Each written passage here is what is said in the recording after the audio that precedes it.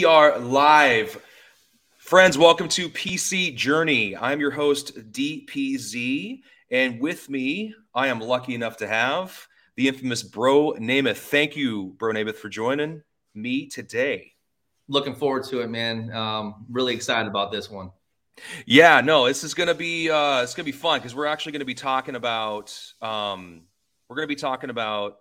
actual cards. We're not talking about investment, nostalgic value, yes, actual value, yes, that's important, but it's going to really boil down to what do these cards mean to you? Why do you have them? How did you come about these cards or comics or whatever it is you're collecting? Where you're going? What's the next grail? Those types of things. Then we're going to have a little fun segment where you're going to show me your best of the best or things that matter to you. So why don't you just kick me off with where'd you come from? How did you get into this space? How long? I mean, you have that typical background story, or is it more geared around, just lately? Or how long have you been in the game? I think it's kind of similar to a lot of people. You collect it when you were young. For me, at my middle school and elementary school, there was a card shop that was right next to it. I was real big into collecting press pass because I was a huge collegiate college fan for football. So I always wanted to collect press pass, and I was really heavy in Peyton Manning's rookie year, Tom Brady's rookie year, Charles Wood. I was a huge Charles Woodson fan as a kid. And at the same time of those years, I think it was 97, 98, was when Pokemon was coming out in the US. So I was hands deep in both, and I was juggling both. And became huge into Pokemon and love Pokemon, love sports cars. And as the years go on, went to high school and just didn't really collect anymore. And just the stuff was stashed in my parents' basement or garage and just kind of forgot about it. I was also into toys. I remember going around everywhere buying Toy Biz, Marvel Legends. And if you don't know what those are those are the toys that come with the comic book in the background. And they were ahead of its time back then, 98, 2000, 2001. And I was going around everywhere. There was exclusives at KB Toys in the mall. There was exclusives at Blockbuster. So there was these rare variants. And so for me, I've always been a collector and I always wanted to collect things. I never even opened them. So I was buying them, keeping them sealed and collecting them. So that was kind of my kickoff story, my origin story. And then about 2 years before COVID, I had gotten back into collecting cars, and it was Dragon Ball in particular. I had a couple friends I communicated with, and they said, hey, look, Pokemon's doing really well again and all these things. I'm like, man, I just can't fathom spending that amount of money on cards. So I started buying Dragon Ball because in 2018 is when Dragon Ball Super cards started to come out for the first time in English format. So I started buying those because they were pretty cheap and grading them and building this PC. And then my buddy and I were working out, and he was like, dude, you got to get into sports cards. You're missing out. And I was like, all right, well, let me go and put my hand in a sports card. I remember the first car I bought that I was like, holy cow, this is a lot of money. I bought a Trae Young Silver PSA 10 for $200. And I bought a Luka Prism Silver PSA 10. And I think it was like $350 or $400. I was like, God, that's a lot of money. And the guy's like, no, I'm giving you a great deal. And this, that, and the other. I was like, all right, cool. I'll just throw them on the side. It was a lot of money for cards. I hadn't spent that amount of money yet. And then all of a sudden, like 2 months later, those cards went up to like $1,000 and $2,000. Like, oh, this is pretty cool. And I sold them off. And then I pretty quickly, you can make money doing it. Yeah. Then you're hooked. So talk to me about Bowman Chrome. Like I don't know what it is, but if there is, I like to say with this show, we like to steer clear of envy. But man, I don't know how you do it, but you buy product and you rip. And I've seen a few of your rips. You just get a bunch of pictures too. I've seen it. I know it happens. I know the picture happens, but you pull some fire, man. You were able to pull, and you're first to market. Talk to me about how does that work? I mean, how do you do that? I'm a huge Bowman Chrome fan. When I got into sports, it was pretty quickly that I realized that baseball has a really big collector base. Prospects, they don't allow prospects to fail as quickly as we do a rookie in NFL or in the NBA. So there's multiple buying and selling windows for prospects. You have obviously the inception of the product being released, And then from there, you have multiple layers. I mean, the player may perform well or not up to expectations, and his value may come down. There's a buying window for someone that may want a prospect. You got to remember, these are 17, 18-year-old kids in some cases that are coming over to the U.S. for the first time, and they have to get adjusted. So a lot of people love the prospect. It is more of a gamble for sure. However, it does have a big payoff. For me, I personally don't like gambling. I know I've always said that in all of my podcast interviews or into anyone that I speak to. So I do like to rip. I do like to sell. I do like to grade. I do like to sell. And ultimately, hopefully the person that buys from me is buying a prospect that they're like, man, I can't believe this guy sold it to me for so cheap. And that person blows up like Volpe. I was chasing Dominguez to grade and sell and had all this Volpe. And I was like, this guy's, this guy's terrible. Who's Volpe? Yeah. Right. Yeah. And I was giving them to Break and Wax for like free. It's like, thanks, bro. Yeah. He's taking all these cards. And I was like, oh, this is perfect. And little did I know, he ended up being a stud. Did you give him any color, or you just give him base ones? Dude, honestly, I had so much because I was doing case breaks. I'm a big pick your team case break person. I just think your value goes really far in those. Whereas you buy one box, you may get nothing. At least I can own that team with any hits that come out of it in a full case. There you go. And how do you know what? I mean, you obviously do your homework to know what team to pick. But aren't those teams, aren't those teams more difficult to get when know? Like, let's pretend the Brewers for this prospect this year. I don't even know his name. I'm a little behind it. Vireo, yeah, Vireo. I mean, it's got to be hard to get the Brewers, right? Dude, you just gotta be quick. when people post it on Instagram, you gotta pick the team quick. It's gotta be like that. You just gotta jump on it. What I do is I stick with 3-4 breakers for Bowman, and I don't really go elsewhere. And you've got a relationship established with them, so they obviously it's first come first serve, right? Yeah, it is. It always is. I mean, there's been times I've struck out, but for me, I'd rather support the people that I've been with on this journey for the past 3 or 4 years. That to me is worth more. And I respect they don't just give me the team.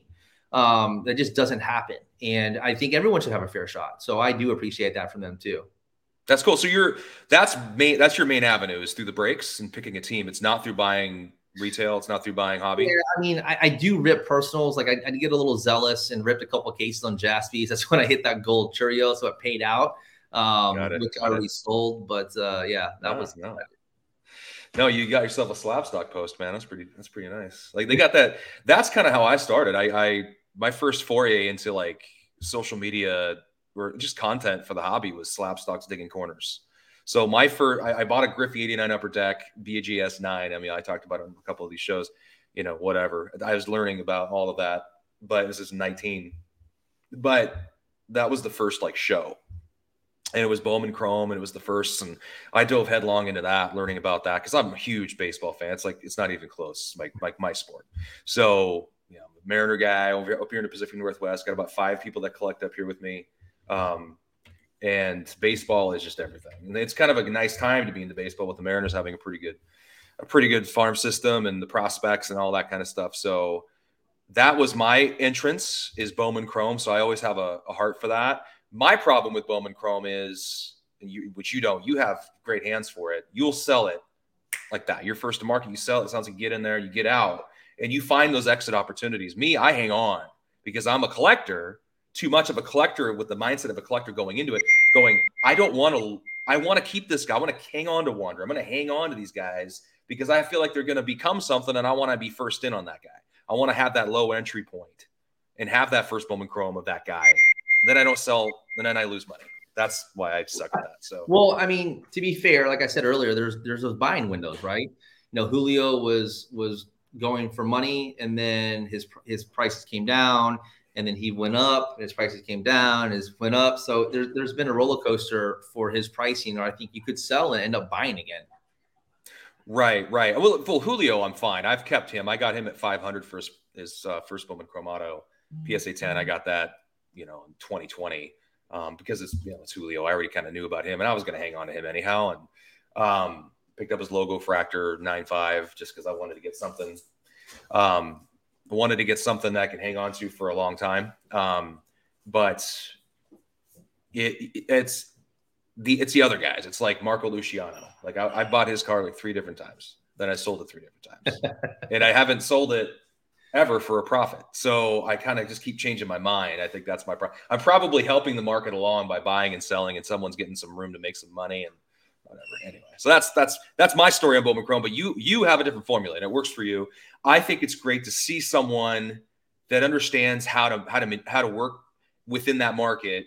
It's not manipulation at all. I think it's just behaving in a way that you understand where the exits are. You understand when it's important to be on market and how to go about getting these cards without putting yourself in a precarious situation financially doing so. I think some people might be doing that. That's what you worry about with that prospecting. Yeah. I mean, there's market trends, and for the most part, the market trends have always stayed constant and consistent. While the overall hobby, items are down and there's some losses going on these big auction houses, new product still sells well within the first 2 or 3 weeks among release. And then if you're getting the rare stuff, people are usually taking that and putting it away for prospecting. Like, you don't see many of the big autos shopped around frequently from Bowman First. The biggest mistake was the Torkelson Red, and the guy paid 116 for it and then sold it recently for 19 grand. I mean, that's not a card that you only hold for 6 months. That's a card you hold to see if he becomes an MVP caliber player, because that's what you paid for. You paid for that. You might as well wait to see what happens. I think people are just exiting at the wrong time right now, and it makes it look a little bit worse than it should be. So, yeah, there's somebody has it Shine? I think Shine has that Wander Superfractor. Does he have the 101? Yes. And he's like, I'm not selling that for a while. It's okay. Yeah. Kids can always be in a video, bro. Little cameo here. Always. Yeah. Always. If they weren't all at daycare right now, I'd have them all huddled around me. They love the microphone. They get excited about that and like to sing into it, which is pretty cool. Okay. Baby. Yeah, I think it's important to know the card you have and what you're going to hold. So let me ask this question: since we're talking about your PC, have you held on to anything? Do you have anything that you're prospecting on that you intend to hold on to for a while? I know it's going to sound crazy. Besides the most recent Bowman that I have that I'm getting stuff in and grading, I don't own any sports cards at the moment. Okay. I own I own maybe 7 Deshaun Watson cards. The arrival window. That's it. Wow. Okay. Interesting. So you kind of exist in the space, but you're kind of in, you're kind of out. Now, do you have an anticipation of owning something in the future? What's your absolutely. I mean, I'm buying Bowman right now, right? So I'm in the space. It just, for me, it's about market trends, where I try to fit in, and I like so much. So for me, I don't have to be solely in sports. I don't have to solely be in TCG or comic books or toys or anything else. I can coexist among everything. I just have more of a passion for the TCG stuff, for the comic books, for the toys. I mean, that's really what I loved as a kid. It's what I love now. It hasn't changed. I still, watch the anime. I still read the mangas. So for me, that's where I prefer. I obviously love sports. I watch sports. I'm a very avid sports person. But I have more, it's easier for me to hold something in TCG long term than it is for sports cards, because I have more of a connection to the TCG stuff than I would for Ben Simmons, who ended up, being a disaster. Right. So you went in on, okay. Interesting. Is it fair to say does that have something to, does any of it in your heart of hearts have anything to do with your concern for the longevity, the stability of the market for cards? Nope. I've just never been a gambler. I've never held on to cards for players' performance. I've just never done it. I buy, towards the end of season, off season, and sell preseason.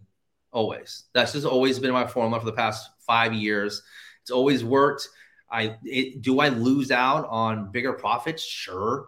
Do I care? No. Do I lose? No. So, that's kind of where I'm at. If I sell something for 2x and that next person can sell for 4x, I'm happy for that person. I'm not upset about that at all. I'm not greedy. I made my money, and I like to take it on and move elsewhere.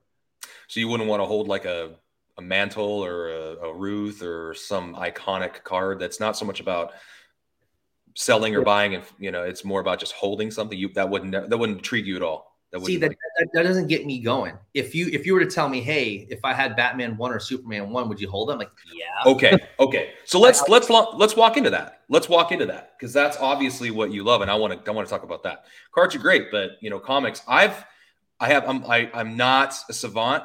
I have a buddy of mine, actually the bass player in my band that I've been playing music with for over 20 years. He and I both kind of ventured into this hobby space at the same time in 19. He started buying comics. I started buying cards, and we go back and forth sharing stuff. He shows me all these different comics. He talks about the different the reprints or the print. You're going to tell me all these things. It's going to spark back to me. But it has been around longer. Not longer. I think it's been around the same amount of time, but I feel like it's sturdier. I feel like the comic book market is stronger. It's more mature. I've been saying this for years. I've been telling people that if you want to park money, you're safer parking it in comic books. Yeah, store of value conversation, right? Store of value. Because we talk about cars, people like to think, okay, investments, stocks. They're not stocks. They're not investments. They're just not. They don't pay a dividend. It's just that's not what they are. But comic books. But we talk about cards or comics. It's about the store of value. And I do believe that comics are a better store of value. I just don't own any. I'm a huge Spider-Man guy, but I just feel like the barrier to entry sometimes is a little steep. He's spent a ton of money. He's got them all hanging on his walls, the ones he really likes. But he's got some that he doesn't, don't see the light of day either. Talk to me about comic books. Tell me about your story with comics, how you got into it. I know you got TCG, but let's start with comics. Give me an entry point for comics for you. So about 2.5, probably about 3 years ago, right before COVID, I was like, was into sports cars, into TCG space. And I was like, I don't really want to buy action figures. I have a bunch already. I had this whole Marvel Legends sealed collection that's just, PC thing stashed away. What can I do to parallel with that? I wasn't a firm believer back then in the PMGs and all that stuff, just because to me, like, it's not the true essence of what Marvel or DC is. Those are comic books. Those are the rookie cards, are the comic books. I don't want to hear someone say, "Oh, it's his first red PMG or his first, first card." I don't care. That's not Spider-Man is not supposed to be in a card. He's supposed to be in a comic book. Correct. So for me, I went the comic book route. Granted, if I would have done the PMGs back then, I would have made a lot more money. And you would have sold it at the right time too, right? Yeah, and now they're flat, but the comic books are, right? The comic books have stayed a lot more steady now than then. So I started buying a lot of Spider-Man. Like you had referenced, I'm a big Spider-Man guy, so I was going after all the key books. Key books are first appearances. Key books are iconic covers. So for Golden Age, talking DC, you're talking the older late 30s, early 40s. It doesn't necessarily have to be the first appearance, because some of those are millions and millions of dollars. That can be on iconic covers. In some of the artwork, the artists matter, right? So for different books, you'll have different artists, and certain artists like Ditko for Spider-Man does really well. He's who you want to go to invest in. So I was buying Spider-Man. I got Amazing Spider-Man 1. Which crazy story with that is I had paid, I want to say it was a 6.0 or 5.5. I can't remember what it was. It was a high grade for Amazing Spider-Man 1. Amazing Spider-Man 1 is his first book of his own series. So it's his second appearance. His origin story was told. Amazing Fantasy 15 is his first appearance. So you have first appearance, you have his first solo book, his origin story, which is his second appearance, which had Fantastic Four on the cover. He's on the building webbed out. I paid, I want to say $16,000 for that book off of eBay. Book comes in the mail, open it, there's no book. Completely empty box. I'm freaking out. I'm calling, I'm texting the person in DM, like, there's no book in here. Like, I took a video of me opening it. There's no book. He's like, oh, well, you could have done that yourself. You could have opened it, taken it out, retaped it, and then filmed it. And I'm like, I'm not a liar. Like, I've never stolen in my life. I have dude, there's no book in here. All there is bubble wrap. That's it. And the weight's completely off. So we go back and forth. I'm having to go through eBay saying that it was delivered. I'm like, oh my gosh, like I'm sitting, I just spent 16 grand on this book. And now for a cardboard box. For a cardboard box. And now I'm sitting back stressed out. It was a Friday night. We're sitting here with my wife. We had a glass of wine. I'm like, oh my God, I need the whole bottle. You know, I'm like, I'm just besides myself. I've never been scanned before. And I sit back and I'm like, I guess I'm going to have to go the Amex route. And that's why I pay for everything on my Amex, you know, in case of events like this. That's a tough pill to swallow. So the next day I wake up and I'm on social media and I'm searching Amazing Spider-Man 1 hashtags, ASM1 hashtags. And sure enough, I find the book, same serial. It's my book, all the way in California, never even left the city, being resold on a comic book middleman's Instagram. No way. Yeah, dude. It was way. A wild story, man. So I got a couple buddies involved.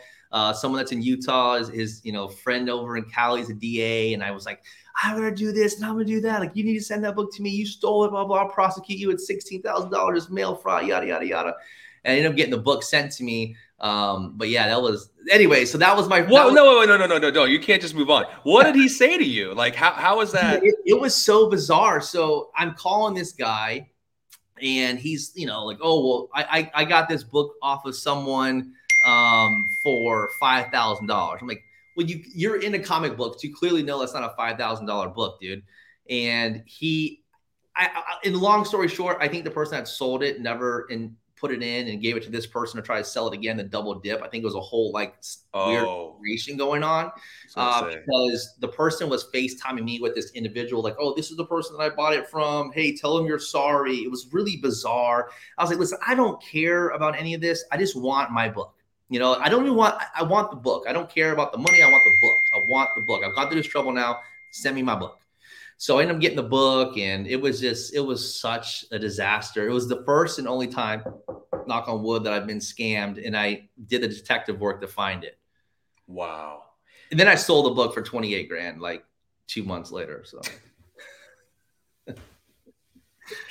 and then you pull a bro name and you just sell it and you profit and you put money in your pocket. Excuse me. Wow. So in that, and so does that happen a lot in the space? It's never happened to me. So if it doesn't happen to you, you think it never happens. Correct. Right. That's your take on it. But you've heard all these stories from people and you just heard mine now. And now you're like, oh man, maybe it might happen to me. It sucked. It was terrible. The feel that way was a gutless feeling. You're like, your heart was just ripped out. I was excited for this book. And the reason why I sold it was because the market just went crazy. So for me, like, I had a genuine interest in wanting that comic book, but I also am not going to avoid a spike in market trend. I've done this long enough to know that people will run things up. Not me. I mean, I only had one copy, but someone may have 10, 15, 20 copies, and then they manipulate it. Like you said earlier, that's a selling window. I'm like, all right, well, I guess I'll sell my book. I didn't really want to. I kind of want to hold it on. Like, I had, pictures with my kids holding up with their Spider-Gwen outfits and stuff. And yeah. I guess I'm selling the book because I'm not dumb. I'm not going to want to lose money on something. I think that book is probably around the same price I paid for it now. So it has had a huge drop, maybe a little bit more, maybe 18 grand, 19 grand, but it's still not that 28 grand. Right. So that started it for you, it sounds like. And so where did you learn about first editions, first appearances? And there's something else about the book that's like important, that they sold it either in a gas station or a store, or it's sold it. Isn't there a variation on the print? My buddy was always telling me about that. That was important. Let me find. I got some books here. So I'll show you some books. I know you're talking about highlighting collections, but I have some stuff. No. This is your collection, and I want to talk about comics because no one talks about comics enough, in my opinion. No one talks about them. So I'm real bullish on Miles Morales. Let's see if we can get here. Yeah. So this is Miles Morales's origin story, his second appearance. This is basically Miles Morales's Amazing Spider-Man 1. Okay, it's called Ultimate Spider-Man 1. This book is nothing crazy. It's like $800 or so. It was like $1,200 around peak, but he's got a movie coming out, an animated movie, which is fantastic. If you haven't seen the first one, I highly recommend it. Okay. really, I know you say anime, you think it's kiddie. It's not. It's a really good movie. So this here is his first origin story, and let's find this one here. I'll have the barcode for you. This one here is the variant. So the modern comics run with variants. It's released the same day as the other book is. You had to order, the hobby shop had to order 15 copies of that other book to receive one of these. To perceive, okay. Okay, so you'll see the ratio 1 to 15. That's what that means for comic books. Okay. Down here, you'll see the barcode. That barcode lets you know, for this instance, it was only a hobby release, right? But if this barcode was present on a different book, you would know that that was a newsstand release, right? Okay, newsstand. All right, got it. Yeah, there was a distinction there, and I wanted to explore it and understand it, because like anything, you want to learn the space, you kind of have to go through this process. Like, so how did you learn all that? Oh, dude, you just gotta dive in. You go on the message boards. You go on. I'm a forum guy. Forums. Yeah, I was big into Jordans and Nikes as a kid. Still, someone am. You see a pair of Jordans behind me. OG Chicago. Yeah. So for me, I was going on forums and researching as much as possible. When I got the cards, what I do, I went straight to Blowout. I was on Blowout. Yeah, Blowout's the first place I went to. Yeah. So it helped. It's a whole. You don't have to look like a noob, right? You can you can take in all the information at home in your pajamas and become educated within. Right. It takes time. I mean, you sit there and parse through, pages, and you can see the bickering, the back and the forth. You're trying to ignore it. Get to the point. I'm constantly, when I look about buying a card, I'm always typing in the name of the card and right after it, Blowout. And then I'll go on Find Forum, find them talking about it, get everybody's take on it. I'll ask a few, people some questions about it. Then I'll make a decision on whether I want to purchase it or not. But yeah, I'm at the point now where I've pared it all down, right? I just have about 40 cards and slab cards, and that's it. And I'm just, lately, I might be getting into a side PC of Bo Jackson, but I don't know, man. I'll finish this one here. This is the 1 in 30. Okay, so 1 in 30. You have to buy 30 to get that one. Yep. So this is the more rare copy. This here in 9.8, it's about like $300 to $3,500. Nothing crazy, but for me, I think that the buy-in's pretty good on Miles. He's going to end up having a real life action movie at some point. Disney's really pushing him in Spider-Gwen, which is Ghost Spider, as a front, poster child for Spider-Man. My kids love the cartoon. There's a little kiddie show called Spidey and Friends. It's Peter Parker, Miles Morales, and then it's Spider-Gwen. Yeah, what's his face from Fall Out Boy wrote all the score for it. You can tell it's obvious. Yeah, my kids love that show. Like Grayson, my son, my daughters, they're totally into that. The Spidey, so those are the characters then on that show that we're talking about right now. Exactly. Miles and all that. They're conditioning. They're lining it up. It's a matter of time. Totally. So you're playing futures, right? You're playing prospect on that. So that's how because that's what my friend was doing. My friend, his name is Adam. He was, he was doing the same thing from like a card perspective, but with the comics going, there is going to be a movie. So I'm going to buy a few of these books. And then when the movie comes out, that's my exit. So there's a great app if you're interested in learning more about comics. It's called Key Collector. You can get a subscription to get some better insight info, and that's what they highlight. They show you market trends. They'll tell you what movies and shows are coming out. So that's what I did. I did the same thing, right? I was buying, knowing that a show was coming out, knowing that a movie was coming out, and you were selling 2 weeks, 3 weeks before that show, before that movie, because the hype of the all-time high. Absolutely. Before. And so, but you're holding some of these. I can see you're showing me. So here's another book that I got. This one is pretty sweet. Wow, that's old. Yep, that's Batman issue number 4. So that's his 4th book. It released in winter of 1940. It's the 4th appearance of the Joker. It's the first mention of Gotham City. See all these little key things, right? The first mention of Gotham City, 4th Joker, 4th book, 10th book. It's Batman issue number 4. He's been in more appearances, Batman, because he was in Detective Comics, but this is his 4th book. What people regard in the Golden Age era are 10-cent comics, right? So you always hear people say, "Oh, it's a 10-cent comic," because that's what it was in the Golden Age era in the late 30s, early 40s. There were 10 cents. Another big moniker to mention here is off-white to white pages. Okay. which is huge for a golden age book. So typically these books are cream, they're brittle, they're falling apart, and they have that distinguishing up there. But to have white pages is big on a golden age book. And look how funny, they would never dare to put that on the advertisement. When I laugh, I cough now. So that's awesome. I wonder. So off white to white, even though you can't see the book, you can't open it up but they will detail that for you, so you know what you have in your hand. Correct. You know what you bought. You know what it is. You'll tell from the front cover. So if it's cream, it's more of a yellowish hue to it. If it's off white, it will have a slight hue with some good color pop. If it's off white to white, it means that there's some vibrant colors along with it. What's nice about the comic books is that you can look up the serial number and you be able to see the grader's notes. The graders will have detailed notes about that particular book. And how is this tracked? You get pop reports and cards, so kind of, wrap me into that. Same thing. So CGC has a pop report that you can pull up. And does it distinguish between the off-white, white? Distinguish? Is that all? That it does not. So not every 3.5 in the pop report is the same. Equal. Okay. Exactly.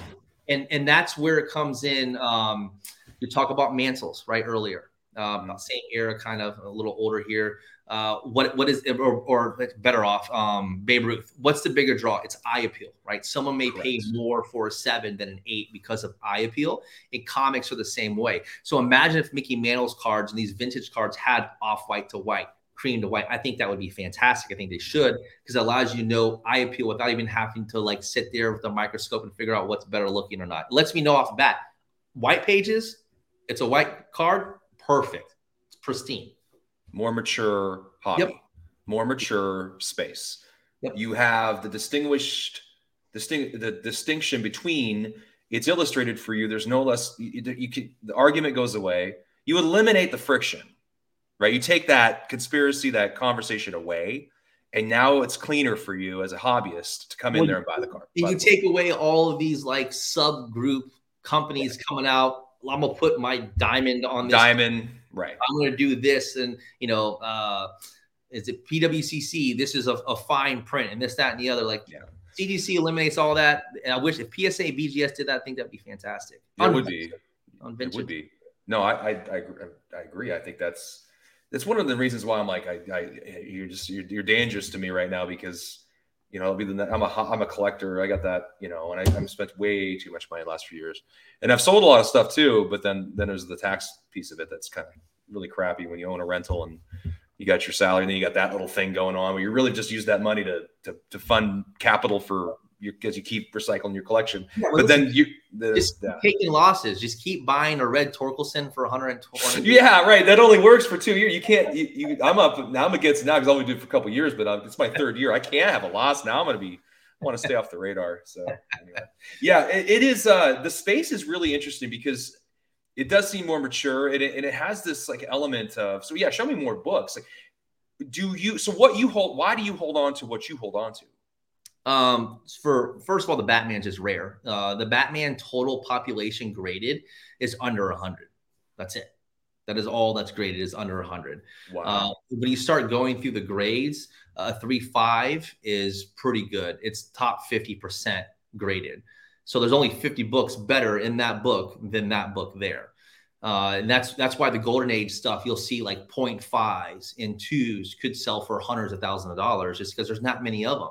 We're talking at a time, and this is the other part of it that I love so much, is the Americana to golden age books in particular, because you're talking about late 30s, early 40s, which we had war going on.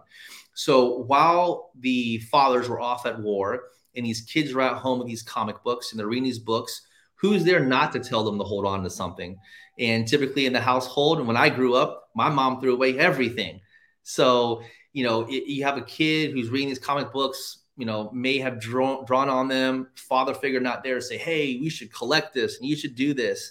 It was a weird time. And I think that's why these books are so scarce and you don't see many of them. And if you do see them, guess what? They're stashed away in boxes in the attic in an old home that's been passed around 3 different generations. And so what's considered low pop? Yep. So you have Golden Age, which are going to be your 30s, 40s books, 50s, I think early 50s. Then you have Bronze, which are like late 60s, mid 60s to 70s, early 80s. You have Silver. No, you have Silver, then Bronze, then Modern Age. So there's a whole tier. If you go to Key Collector, it actually highlights exactly what the years are, and where they fall in at. But the Bronze era, that's after Silver. It's a little murky. The print runs start to get a little bit higher. Silver Age is a really good age. Again, that was a time at war, right? In your 60s, you have another issue going on. So it's not like there's a ton of books out there. And then obviously the Golden Age, to me, I think Golden Age will always be the pinnacle of comic books. Like, yes, of course, Silver Age was the birth of Marvel. So Silver Age is when Marvel came about. Stan Lee was writing Americana in little tabloids that was given out to U.S. soldiers while in World War II. And that's where Captain America was birthed. And he was propaganda, to be killing Hitler and Nazis and to keep our soldiers motivated. And he was our sense of strength to the young guys that were overseas fighting this war on behalf of us. And that's where it became Marvel. And then if you notice, he had some books, and I want to say in the Golden Age era, Captain America did. And then later on, that's when Marvel came back around, when he got published, because Stan Lee was trying to go out and try to find someone to publish his stuff. He ended up going with, what was his first book? I'm trying to think here. I want to say it was Fantastic Four. So Fantastic Four was the first breakout Marvel series. Reason why is because it was relatable. He was highly regarded for bringing personal connection from reader to book. Whereas before, there was really not much of a connection. It was just more of a storytelling with DC, what they were doing back in the Golden Age. So he had this connection with Fantastic Four, and people just took it by storm. And then he just came out with hit after hit after hit, and he did not stop. It was relentless. He had Fantastic Four issue number 1, 2, they weren't in their uniform. And then issue, I think number 3 or 4, they end up coming out in their uniform, and they came out with the jet. And then issue number 5 was first appearance of Dr. Doom, which is just a menacing cover. It was just such an iconic book. And then from there, it started having Neymar was a crossover. They had Neymar who came in, and they just kept going and going. It was done so well, the way that he did the whole Marvel landscape. You had Spider-Man was introduced, 62, I think he was, and then you had so many different books at that time. So he was more of a connection from reader to book, more so than DC was. And so what books in that series are coveted? The Doctor Doom one you mentioned is. Yeah, Fantastic Four issue number 1 is a big book. Obviously, Amazing Fantasy 15 is a big book, which is first appearance of Spider-Man. You've got Amazing Spider-Man 1, which is a big book, which is his first solo cover, which is a crossover from Fantastic Four in that book, which was a great kickoff. You got, I want to say, Hulk issue number 1, obviously his first appearance where he's gray. It's an awesome book. The artwork on that's sick. It's got Bruce Banner in the front and then Hulk in the background popping up. You've got Hulk issue number 181, I think it was, which is Wolverine's first appearance. That was a little bit later in, but that was a huge revival because the X-Men just went crazy. X-Men issue number 1. I mean, you look at that book just looks so old to what their uniforms and suits are now. And then Wolverine really was like the flip switch where X-Men got really cool. And they had a lot of different spin-offs with Gambit and other things. Mm-hmm. Yeah, I mean, I love Marvel, man. Marvel's great. I think DC is undervalued, though, just because it's supply and demand. There's just not enough supply out there. Some books in DC you'll never see. It just doesn't come up for sale because there's only pop 60 total. You just never see it. I like that type of stuff. To me, the chase is more fun than actually getting the piece. What's that say, though, about DC if no one's willing to let go? I think DC, comic books are more collector based, right? You and I kind of had that brush over a little bit earlier. I think more people want to collect books. Cards are, okay, I buy a sports card. How long do I have to hold this to flip it and make money? That's like people go in with the intention of that. And comic books, that's not the case. Comic books, people buy these and stash them away and have millions of dollars of comic books, and they don't really ever tell anyone they have it. Right. You're not, okay, look, let's like dovetail that conversation into, okay, so what's the hobby like? What's that space like? How is it compared to cards? Do you have like a card porn for comics out there, or a sports card radio site for comics? Card porn is unique. Let you know, card porn, it can be on their own mantle in their own world and be popular in their own space. I couldn't leave it alone. For me, I don't follow them. I don't really give them the time of day. I say them because I'm sure it's probably a group of people. So, you know, I don't really give two craps about them. And, you know, in Star Wars too. I mean, are you a Star Wars guy? I'm not a Star Wars guy. I've just never, I tried really hard this last year just to do it again. I tried. I couldn't. I couldn't. I just had a hard time. You didn't show this then. I guess that would be, it doesn't really matter to you. That's the Maldoronian, right? This is Boba Fett. So is that the one that has the baby Yoda and he's like traveling around with him all the time when he's a baby Yoda? That's Mandalorian. So Boba Fett is so Mandalorian is a newer concept. That's what they just put on the TV show. This here is an original Star Wars 1979 Kenner Star Wars, which is a loose figure with the light green chest. And you'll see like they have like different grades right there. It's a grade. So cool. That is so cool. The toy thing is dangerous too, because I am huge into. So, have you watched? There's a show on History Channel, like the Toys That Made America, or it's following that concept with like the history of like food of America, the Titans of America. Now they have the Toys of America, and they walk through that. They went to Mattel Star Wars and went, "Hey, we want you to make a toy for this movie," and Mattel was like, "Get out of my face. We don't have time for that crap. Movies don't sell toys." And so Kenner, this little upstart in like, I think Wisconsin or something, Minnesota or something like that, we're like, yeah, we'll do it. And they created like the model that, what is it, 4.5 inch or something. That was the set model now for those figurines. Because before the G.I. Joes were like, you know, they're huge. They're massive. But then they created these little characters and they became, it was like their thing. And they kept going, well, the next movie that came out, they kept writing it. Unfortunately, once the movie was done, then they were pretty much done. But you got to thank those first characters that they created. Like there's a big. I encourage you to go watch it because I think you get a kick out of it. I would love to watch that. Yeah, it's just about the toys that made America. You can find it at History Channel, and they talk about that. But it got me thinking as a collector. I'm like, gosh, like what are those things worth? Those original. Well, dude, so this is original here, but. Wow. This is a mass-produced copy. You would want it in. I mean, that there's probably like $400 or $500. You would want one that's carded. When they call in action figures, how's the card? It's the back stock that they're referring to. Okay. So you know, there's all these different. I know too much about too much. It's exhausting. I think these types of conversations about like figurines, video games, books, comic books, cards. It's all the same. In a way, it's all the same. We collect stuff. We collect things that matter.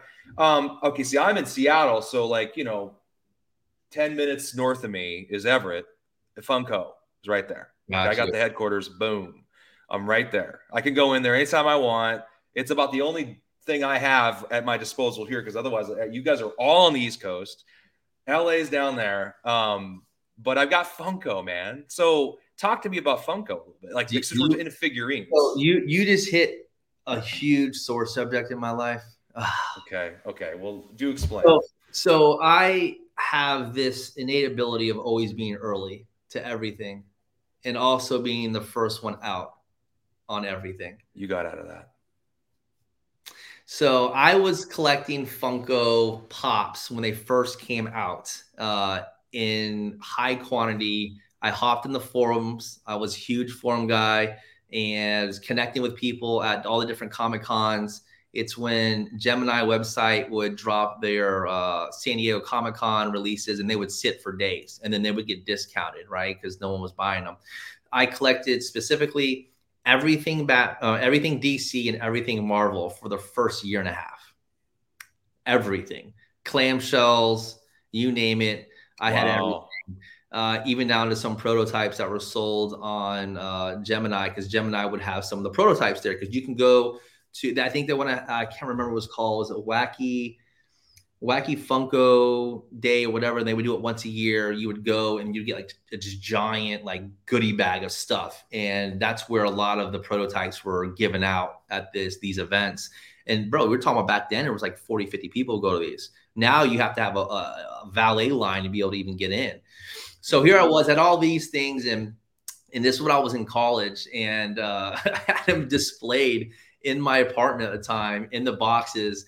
And my wife's like, my girlfriend at the time was like, "What are you doing? Like, we have people coming over for wine, and we're drinking. We're trying to be adults here, and you're still a child. Like, what the hell is going on?" And I'm like, "All right, well, so then we moved to a different apartment, and I'm like, well, I guess they better sell all of these, right? They've a little bit. And listen, I was such a nerd with this that had everything. There was a Funko site where you could enter in all data entry of what you had and how many quantities of, and it would tell you data. It would tell you what the current value is of those items. Oh, no kidding. Yeah. The worst thing I ever did was actually create an account. So I sold all these Funkos. Let's say if I was in $7,000, just hypothetically speaking, on these Funkos over time, I maybe sold them for 10 grand. Okay. So I made $2,000. Like, well, I made $2,000, whatever. And moved into this apartment. A year and a half goes by, and I'm at the mall, and I'm like, holy shit, Funko Pops are at Hot Topic. I'm like, cool. Like now they're becoming mainstream, and I just start to see there's this huge boom. I'm like, oh my God, you got to be kidding me. They're everywhere. Then I log in on that site, and I should have never had. And my Funko collection was worth $145,000. And that was at peak. That was at like super peak. It was sickening. Yeah, it was sickening. Bro. So there's my Funko story. They don't share often with anybody because I'm so sour. Yeah. Man, I feel like I need to go buy you a pop or something, boss. No, like I need to. I don't own any. You don't want them. You can't have them in your house now. I'm literally scarred for life. You can't even look at one. Like I think it was a while back. Oh man. I was like, I'll take you guys through a tour. I'll tell like, bro's like, no, man, I'm off IG for a minute. Well, I get them. Killing me. I'll get them as random presents, over the years, and I'll just like re-gift them. Like I don't want it as in my fast house. As you possibly can. You cannot have a pop. Out of my face. That's not funny. I'm not laughing at you. I'm not laughing at an expense of you. I just think it's crazy to me because when you ask me, okay, first thing that comes to your mind when you think about bro, I would say dude knows how to get in and get out of a market. He's smart. He doesn't hang on. He takes money that's on the table. He's really smart about that. And then you give me this story about Funko Pops. I just don't understand. It's weird to me that I remember when they first came out, a guy down the street, lives down the street from me. He has this wall full of them. And this is about like probably around the time you were buying them. And I remember looking at all. He had I can't get a Ken Griffey Jr. one to save my life. I can get a lot of other ones. But he had a wall of them, and I was like, "What the hell? What are those? Why do you have those? Like, are they toys, bro? Like, what's going on, man? Like, or how are you doing?" And he's kind of like, "No, this is really, really cool. Let me check this one out. This one's a gold one. This one's a silver one." I'm like, "Dude, they're like toys, boy. Like, let's go grab a beer. Come on. What are we looking at toys for?" I didn't get it, right? And now I've got one of my we got a hutch in the room across over here, and I've got a big old stack of them, like Jordan, just Larry Bird, Patrick Mahomes, and some of that kind of stuff. Notorious B.I.G. Tupac, I just can't believe how big of a deal. My kids love them. They don't want them in the boxes, obviously. They rip those things out and they play with it. But my wife Megan thinks I'm an idiot for like, why do you keep them in the box? What's the point of that? I was like, well, they're more valuable. I was like, are you really going to sell those? Like, why does it matter? Like, why do you? Like, I don't know. I think it's kind of cool. It's an Everett company. It's kind of a cool deal that they're such a big deal. And they got the big figurine. The kids love it. They go in there. It's cool. There's no kids in there. Just a bunch of grown men. Not women, grown men. Well, it started off as just bobbleheads is how it started off. And they were like the bobblehead company for years. And then all of a sudden, they showcase the Funko Pops, and it just went wild. It was the first Funko Pop DC one collaboration was in a clamshell. It was in like a clear plastic shell with a hook. And it was at San Diego Comic-Con. They just had it up on shells, and they were glow in the dark. It was Green Lantern. It was the classic Batman in the blue and sky blue and yellow outfit. It was Batwoman, and then a couple other ones, and they just weren't crazy, bro. Like those I was paying $400. No, I was paying less. I want to say I was paying like $200 or $300 for those, maybe 400 a couple as it went on, and those ended up being worth like 15 grand a piece. We don't have to keep torturing you, my friend. Yeah, I'm not going to keep torturing you. That's all right. So we'll move on from Funko Pops. That's insane. I didn't know there's Funko Pops out there worth that much. I'm not terribly surprised. I know there's a big market for them. They just had to move like warehousing down to Phoenix because they just don't have the space here to do it. It's too expensive up here anyway. But okay, talk to me. All right, let's go. We're really into this deep because we could probably geek out on a lot of these things for a while. Personally, I like it because I'm learning, and you're definitely teaching people that are going to watch this. So you have to take off. You got to grab only a handful of things. Obviously, your kids and your wife, priority. The important things, dog, cat, whatever, animal. You got to grab a handful of stuff, 10, 15 things, whatever you can, fit in your hands. What are you taking? So I'm taking my coveted Dragon Ball collection at the moment because that's what I have put a lot of money into, and that's what I hold near and dear to my heart at the moment. So I'll show you a couple stuff here. Actually, I'm going to go through the ringer, right? So these here are gold cards. I know it's really hard to see. You can see them though. Yeah, I can see them. So these here were awarded to first, second, third place winners at the national tournament. Are you familiar with Pokemon a little bit? A little bit. My daughter collects them. You've seen the Illustrator card that everyone goes crazy about. Yeah. So this would be like the equivalent of the handout of tournaments. You have to win all year round to get invited to national tournament to be able to fight your way playing the card game to get to this point, to get to these. So these are prize cards, right? They only make in this year, 2019, it was 5 copies each in English. I don't have the third one because he's asking an astronomical amount. I'm not paying that yet because out of spite, because they used to be really cheap back in the day when I was collecting them, and I just circled back on them about 6 months ago. Okay. So I'm missing one from the 3-card set. These are 2019, and then 2020 comes around and it's COVID, right? So they can't do any in-person tournaments. They end up doing online tournaments. So this basically was in place of the gold card. It says champion on there. This was awarded to the champion that was on the online regional series. So this would be like in place of the gold one from there. I know I'm going through a lot, but no, but these are things that people win, and then they grade them and then they sell them, and you can own what they want. I buy them. I'd like to buy them from winners, and I'll get to 2022 and kind of get you through what I'm doing with that at the moment. 2021 is here. I got 2 copies of Vegeta. I've got this Goku and then this Shenron. These were all purchased graded already just because I was late to it, right? Someone else had purchased them from a winner and then graded it. That's 2021. Why do the winners, sorry to interrupt you, but why do the winners sell them? So that's their money. So a lot of these guys that play the game, they're playing obviously to make money off the game.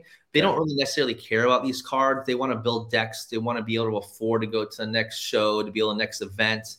So these prize cards are won with the understanding that you're probably going to sell them, because imagine this, like you're playing this circuit as fun every once in a while. You go to nationals, you win, you sell one of these cards for $15,000. That's not necessarily a terrible payday for someone who's just playing a game recreationally, as that's their hobby, right? So you wouldn't mind if you're playing your hobby and getting paid 15 grand just to show up and, win a tournament. Yeah. And that $15,000 card raw graded ends up being, $25,000, $30,000. Why is it so valuable? Because of the rarity of it? Yep. The rarity of it. Yeah. There's only 5 of each copy made. And if you collect these cards, do you play the game? Is that what, do you play the game? Just collect the cards. I'm a huge anime fan. Dragon Ball is my favorite anime of all time. I read the manga. So for me, it's collecting situation going on. It actually is one of the biggest collecting bases for anime. Dragon Ball is. So like these here are top 16. These were handed out to people that finished top 16. You'll see there's I think a stamp on this one here. clear and the paper one. Black These are both labels. black labels. So that goes with my 2021 set. And then 2021 was the first time that they did a world tournament. So Pokemon has had a world tournament. If you make it to a point where your TCG, which is table card game, has a world tournament stage, you've made it, right? Like your game now solidified. People can win the nationals, can win regional to get the national. And then what they did was they took the first place winner from each national around the world and brought them to the world stage. So it's extremely hard to get into because you obviously have to win first place to get invited. The first place world champion got a exclusive gold card. My buddy owns that one, and it's valued close to about $200,000. And that's a huge card. It's the biggest card in Dragon Ball by far. But those people that did not win, they did get something, and they were World Championship stamped cards. I'm not going to show you all of them. It was a 12-card set. When I got back into Dragon Ball really heavy around the national, so back in July I was buying the World Championship cards, the World Championship stamped cards. Big fan of them just because, they only made so many copies of them. You know that for a fact. And I had unfortunately purchased the biggest card from that set in a black label. And then I got this black label itch. And I was like, I'm going to get the entire 12-card set in black label. And talk to me about the space. Like, so comic books, cards, TCG. Mm-hmm. Are they how would you rank them? Like relevance, how big? For me on a personal level, or just like how I think on a national level for everyone? Pretend I'm completely naive to all of it. How would you, if I'm asking you that question, what would you tell me? I think, when I saw the list of most iconic cards and Charizard wasn't top 5, I thought it was a shame. You could show Charizard, that photo, to one of your kids right now, and they go, oh, that's Charizard. Yeah, my daughter would know that. Yeah. Yeah. You show a photo of Mickey Mantle, and they're like, I don't know who the hell it is, Dad. What are you showing me this for? Okay. So for me, I think that there's more relevancy in TCG space longer term because animes keep coming out, mangas keep coming out. And to be frank, anime's been more popular and more acceptable. Like when I watched anime back in the day, yeah, I would watch it, would talk on the football team and stuff like that with my buddies. But it wasn't huge, right? Like you didn't see people wearing anime gear everywhere. If you did, it was like people that were like socially awkward and no one wanted to hang out or talk with them. And now you've got people like Zion getting, Naruto, drawn on his shoes that he's playing basketball in, and all across the leagues are having Goku or, Luffy from One Piece. Like it's just all over the place. Now it's a socially acceptable thing where it's not taboo. You watch anime, oh, you read manga, you're a loser. Like that's not the case anymore. And I don't think it ever was the case. I just think that back then, it was a newer thing for people. And it was hard for them to understand because, the birth of anime really was like late 70s, early 80s. That's relatively new for something. And then it keep coming out with more episodes and more movies and Dragon Ball movies, and people love it. One Piece just came out with their first TCG in English. That's really big from Bandai, and people are heavily prospecting and investing in that. Like I am a big fan of that. It's one of the most watched animes in the world. So, it's more relatable. Like, I can watch this. I can feel the characters' sense of who they are. Whereas, Metazoo was this big pump and dump scheme where people just, oh, you got to buy this. And they were pushed by celebrities. There was nothing back in it. There was no anime. There was no manga. There was no relatability. With TCG geared towards like anime and shows, like there's relatability there. Like you're always going to have a collector base if there's a show. It just is what it is. Like, for instance, you're always going to want to collect Mariners cards. Why? Because you're a Mariners fan. So it doesn't matter if the player sucks or not. You're still going to want to buy it. Doesn't matter if those cards go down to $0. Like right now, if my Dragon Ball collection went to $0, I'd be like, you know what? That sucks. But guess what? They're going. They're going up here. They're getting displayed. And I'm not going to worry about them getting. Not going to worry about them getting sold. What's a mongu? Mongu? Explain that to me. Yeah, manga. It's the manga, however you want to pronounce it. It's Japanese comic book. Okay, so it's the comic book that connects to the. It's the original. It's like the script. So the anime will vary sometimes from the script of the manga or the manga. So it's just, but you can read that before. So usually the manga or manga comes out like a year or two before the anime does. So if you're watching the anime, you're just kind of catching up on, you're seeing it on the big screen. 1, 2, 3. The manga. It's called manga. Manga. Yeah. The book show. No.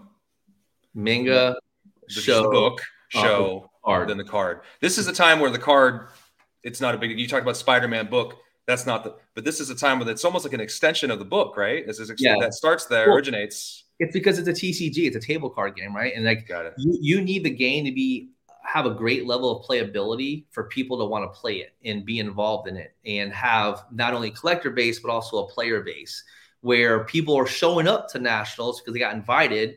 And I think this weekend's the U.S. Nationals. It's not U.S., it's the North American Nationals, so it's Canada and in the U.S.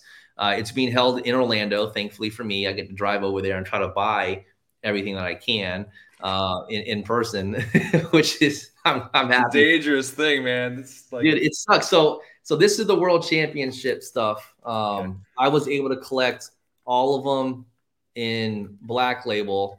So it's a 12-card set that I was able to collect in Black Label. It's my greatest accomplishment as a collector over my years. This is the big one here. This is Goku and Vegeta's the Apex of Power. This here was a set card. What I mean by that was it was released in a set previous, and they brought this card back for the World Championship stage. And you'll see in the middle there, it has the World Championship stamp, 2021. This card here is big. It's probably a top 5 Dragon Ball card in existence. That was the first card I bought when I got back in. And then I was like, well, you know what? I'm going to be able to do this. And I was networking with people all over the world, Australia, Hong Kong, Japan, Italy, just trying to buy everything that I could. It was tough because some of these cards are pop 1, and most of them are. And trying to get them out of collectors' hands was very difficult. It was a very hard task. And I was missing one. So there was one card that I didn't have. And I was like, oh my God, I've got 11 of the 12. And it's the worst card of the 12 cards. It's the cheapest. It's the ugliest. No one wants it. And yet no one has a Black Label. There's one BGS 10 gold label. I owned it. And I was like, I'm going to be stuck with the worst blue balls for the rest of my life, not knowing that I could have collected this set and being one of the greatest TCG moments from collectability standpoint. And sure enough, a buddy of mine in Hong Kong DMs me. He goes, are you ready? Are you sitting down? I'm like, what's up, man? He goes, I did it. I'm like, what are you talking about? I was like, I hit that card in the Black Label. I'm like, oh my God. Like, all right, whatever you need, it doesn't matter. And luckily he didn't rake me over the coals. It was a fair price. Yeah. So I was able to collect it. But this year, I already have it prepped to grade. This is a Goku gold one from 2022 National Championship. Those just look so cool. They're heavy, man. They just look. They're substantial. Yeah, you know that they're a good card. So that I'm this weekend, I'm hoping to get the other 2, and then I want to grade them all at once to get sequential serial numbers from Beckett. Dude, I am so happy to hear that you got your blue balls, and I think we're all gonna sleep better tonight. No, bro got his blue balls. I do want to note one other card. You mentioned taking off out of the house. This one here is more like a family heirloom deal that I'll give to my kids, and I have a couple sets of them, which is my wife's father who played in the NFL. Oh, that's awesome, man. You told me you didn't have any sports cards. Yeah, this doesn't really matter. This doesn't count, you know. That's a sports card. So now you are officially a collector of sports cards. So this one I have displayed here. And that's cool. That's cool. What I'll be able to pass down to my kids. Absolutely. Part of their grandfather. We'll talk about that for a second, though. I mean, that's a really cool card. That's the sentimental piece is really neat. Sure. He played in the NFL. Like, where did he play college? How did that work? So he played at the University of South Carolina. Good old country boy. He was born and raised South Carolina. Played at Gamecocks. I think got drafted with the Bills and then ended up with the Jets and then retired and played down here at the Bucks. So he was on a team with Joe Namath, which oddly enough, my bro Namath is not originated from that. However, some of the stories that he's told me definitely gave precedence to why I like Joe Namath so much. And that's where the bro Namath comes from. Wow, look what we just did there, man. Yeah. Look at what we just did there. Look what just happened. The whole thing was back in the day, everyone called someone Bro Tana. Oh, what's up, Bro Tana? They had this whole play on bros. I was like, well, Joe Namath was way cooler than Joe Montana. So I went with the Bro Namath. Oh, yeah. No, Joe, dude, Broadway Joe. Yeah, dude, his stories are epic. So we'll be hanging. He's not a very social person until he had a couple drinks. He's a big man. He's 6'5". He's probably close to 300 pounds still to this day. I want to say he just turned. He's near 70 now, and every year he sends me on his birthday him maxing on the bench, and I think this year hit like 325. I'm like, dude, you're almost 70. You're hitting 325 on the bench. Like this. And this is your father? Yeah, this is. Yep. That is so dope. So he tells me some really, really rad stories of Joe Namath, like them at bars, and was Olivia Newton-John. She was the one on the Goose. She was coming over to spring training, not spring training, but preseason, like in their hotels and stuff like that, looking for Joe Namath. And she was walking up, and my father-in-law was like, hey, where are you going? He was like, oh, I'm looking for Joe. It's like, oh, Joe's in my place. Like, no, he's not. Tell me where he's at. It's just, Joe just did whatever he want, man. It was hilarious. That's crazy stuff, man. This is what a fun episode. I know you eat well, and I know that because of some of the stuff you post, man. You eat well. I want to know, what's your go-to cocktail? Go-to cocktail. First, your go-to cocktail, and tell me your best bourbon. Oh man, I think you're a bourbon guy. Yeah, I am. I think it would go hand in hand. I don't like old fashions much anymore, just because it's a little sweeter for me. Mm-hmm. I'm more on the rocks guy. So if I go out to a restaurant, I usually get a double Blanton's on the rocks. If I see something on the menu that definitely gets me going, like some Pappy's, I will always order Pappy's. Find a Pappy's. Yeah. I'll always order Pappy's if I see it on the menu. You can't find it. It's so hard. I've never had it. You've never had it? I can't find it. So I've had John Howie Steak in Bellevue over here, where basically everybody who has money lives, and they didn't have Pappy's. So we went to a hotel, I want to say like 4 months ago. It was Don Cesar over in St. Pete. I'm not sure if you heard of it. It's like this. It's famous for being this pink hotel. Back in the day, it used to be like a famous hotel where Mickey Mantle and all the Yankees would stay at back in the day for spring training down here. Mm-hmm. So we go there, we're at this restaurant. I look at the menu. I open it up. I'm like, holy shit, they've got 15-year and 20-year on the menu. I'm like, are you kidding me? So I'm like, listen, this is, and it was not badly priced. It was $50 and $80 for a drink. Yeah. And I know people listening are probably like, oh, that's so probably like, they don't understand. You got to get the context of what Pappy's is. That stuff is not. It's like a mythical creature that you hear about, you just never see. And to see it in the wild, priced at that price point, I was like, yeah, let me go ahead and order that. It's like a large, out of focus monster. It's like the Bigfoot, large, out of focus, blurry monster you never see. Yep. But we know it exists. Oh my God. It's good. What's it? Okay, give me the notes. Like, what does it feel like? What's the mouth feel? When you get to the more high-end bourbons, you don't have that bite, right? And a lot of people are going to think, oh, well, bourbon, it burns my throat and it hurts. Like, as you get a little bit higher up, you let it sit on the rocks maybe for a solid 2 minutes. It's just so smooth. You rocked it? Wow. I would neat. No, I wouldn't rock. I want to at least try it neat to see what it was like. I've had it. I had a bottle a couple years ago that was gifted to me from High End Kyler, the guy on Instagram. I was helping him with his subs and doing some stuff like sending him off to get graded because he's just lazy bum. So I was doing it for him. So he gifted me that. It was nice. It was a really great. It was a generous gift, and I ended up getting another bottle after that one. The problem is that it's so smooth and it's so good and it tastes so fantastic that it goes too quick. And it sneaks up on you too when you have some. It does. It does. I mean, any high-end liquor that's smooth like that will creep up on you. However, it was too good. You don't want to put it down. It was just it's the taste. It's the aroma too. Like, I do like drink it neat every once in a while, especially if it's my first glass. I'll do neat and then I'll go to rocks. That smell on a neat pour is just fantastic. Man, you're making me thirsty. It's like, what time is it right now? It's 12:42, and I'm like, what? Like, I can't be touching it, but at least not right now. That's really cool. So we've covered, and we'll have one more question before we wrap. we've talked about blue balls. We've talked about Funko. We've talked about bourbon. We've talked about cards, comics. We talked about Bowman. We've talked TCG.